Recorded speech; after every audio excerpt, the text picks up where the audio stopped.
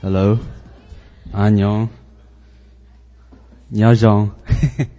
Oh, by the way, my name is David Lee, if some of you guys don't know.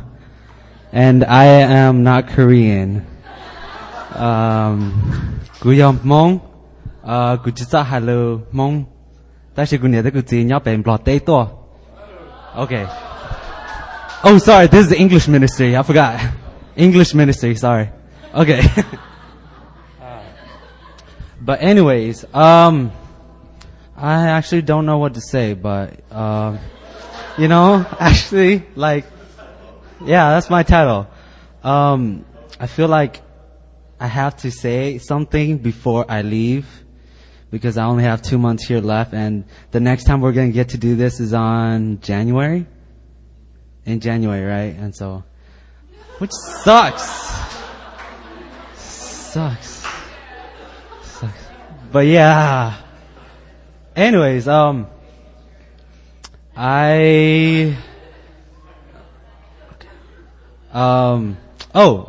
So, let me start about just basically my trip to here in Korea and just that whole time here being in Korea.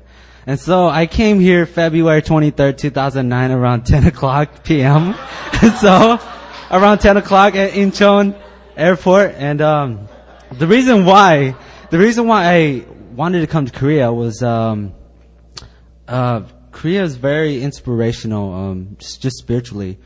Just learning about the Korean history, about, when they were in poverty, and in 50 years they just totally changed.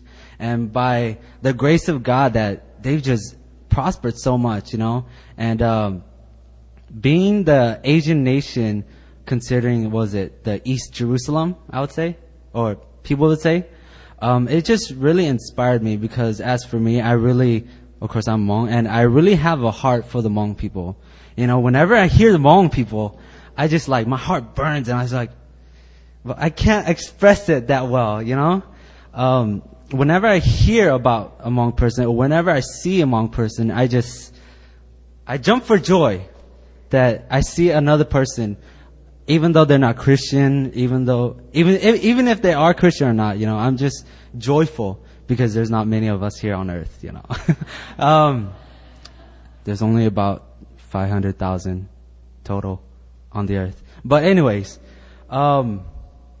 yeah, just my passion and my heart goes out to the Hmong people. Just, my vision, as you guys would know, we don't have a country of our own. And one of my vision, one of my mom and my dad's vision, my pastor's vision back at home would be to raise up the nation, and one day just hoping for a promised land, and it's a very, very, very deep promise, I would say, just like the Israelites, how they lost their land, they're exiled, and about 60 years later or something, they got their land and shared it with the Palestinians. Palestine. But, it's a very, very, very, very deep promise that I'm holding on to really strong before I even leave the earth, and I wish to see that day come in this generation, And so, yeah, that's one of the reasons why I came to Korea, just because I'm inspired by how Korea is and their past and their history. And also another reason was because it was cheap to study abroad in Korea. I wanted to get out of the States. I wanted to get away from the environment back home. I come from charismatic church, I would say, but it's been very dry because they've come to at least 3 church splits during my time in there, and it's really painful and it's really dry, and I just really want to help, but I don't really know where to start. And so I just pray to God saying that, Korea is one thing that inspires me the most, and I pray to God saying that when I come here, I want to learn as much as I can spiritually of all the knowledge about Korea, about church, about the Bible, about everything, Just want to raise that standard of living. And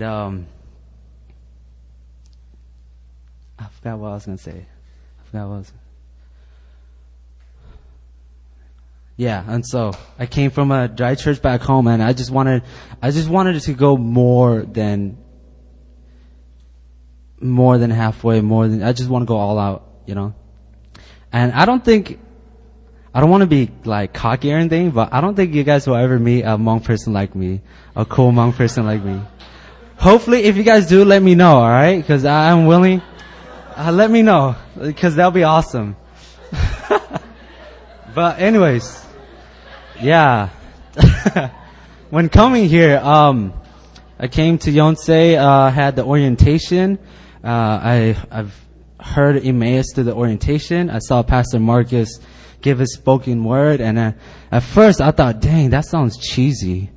You know? That sounds cheesy. Like, no joke, I don't want to like, no hard feelings, but like, it sounded cheesy, but you know, like, there's a tug in my heart saying that there is truth in this cheesy spoken word, but you know.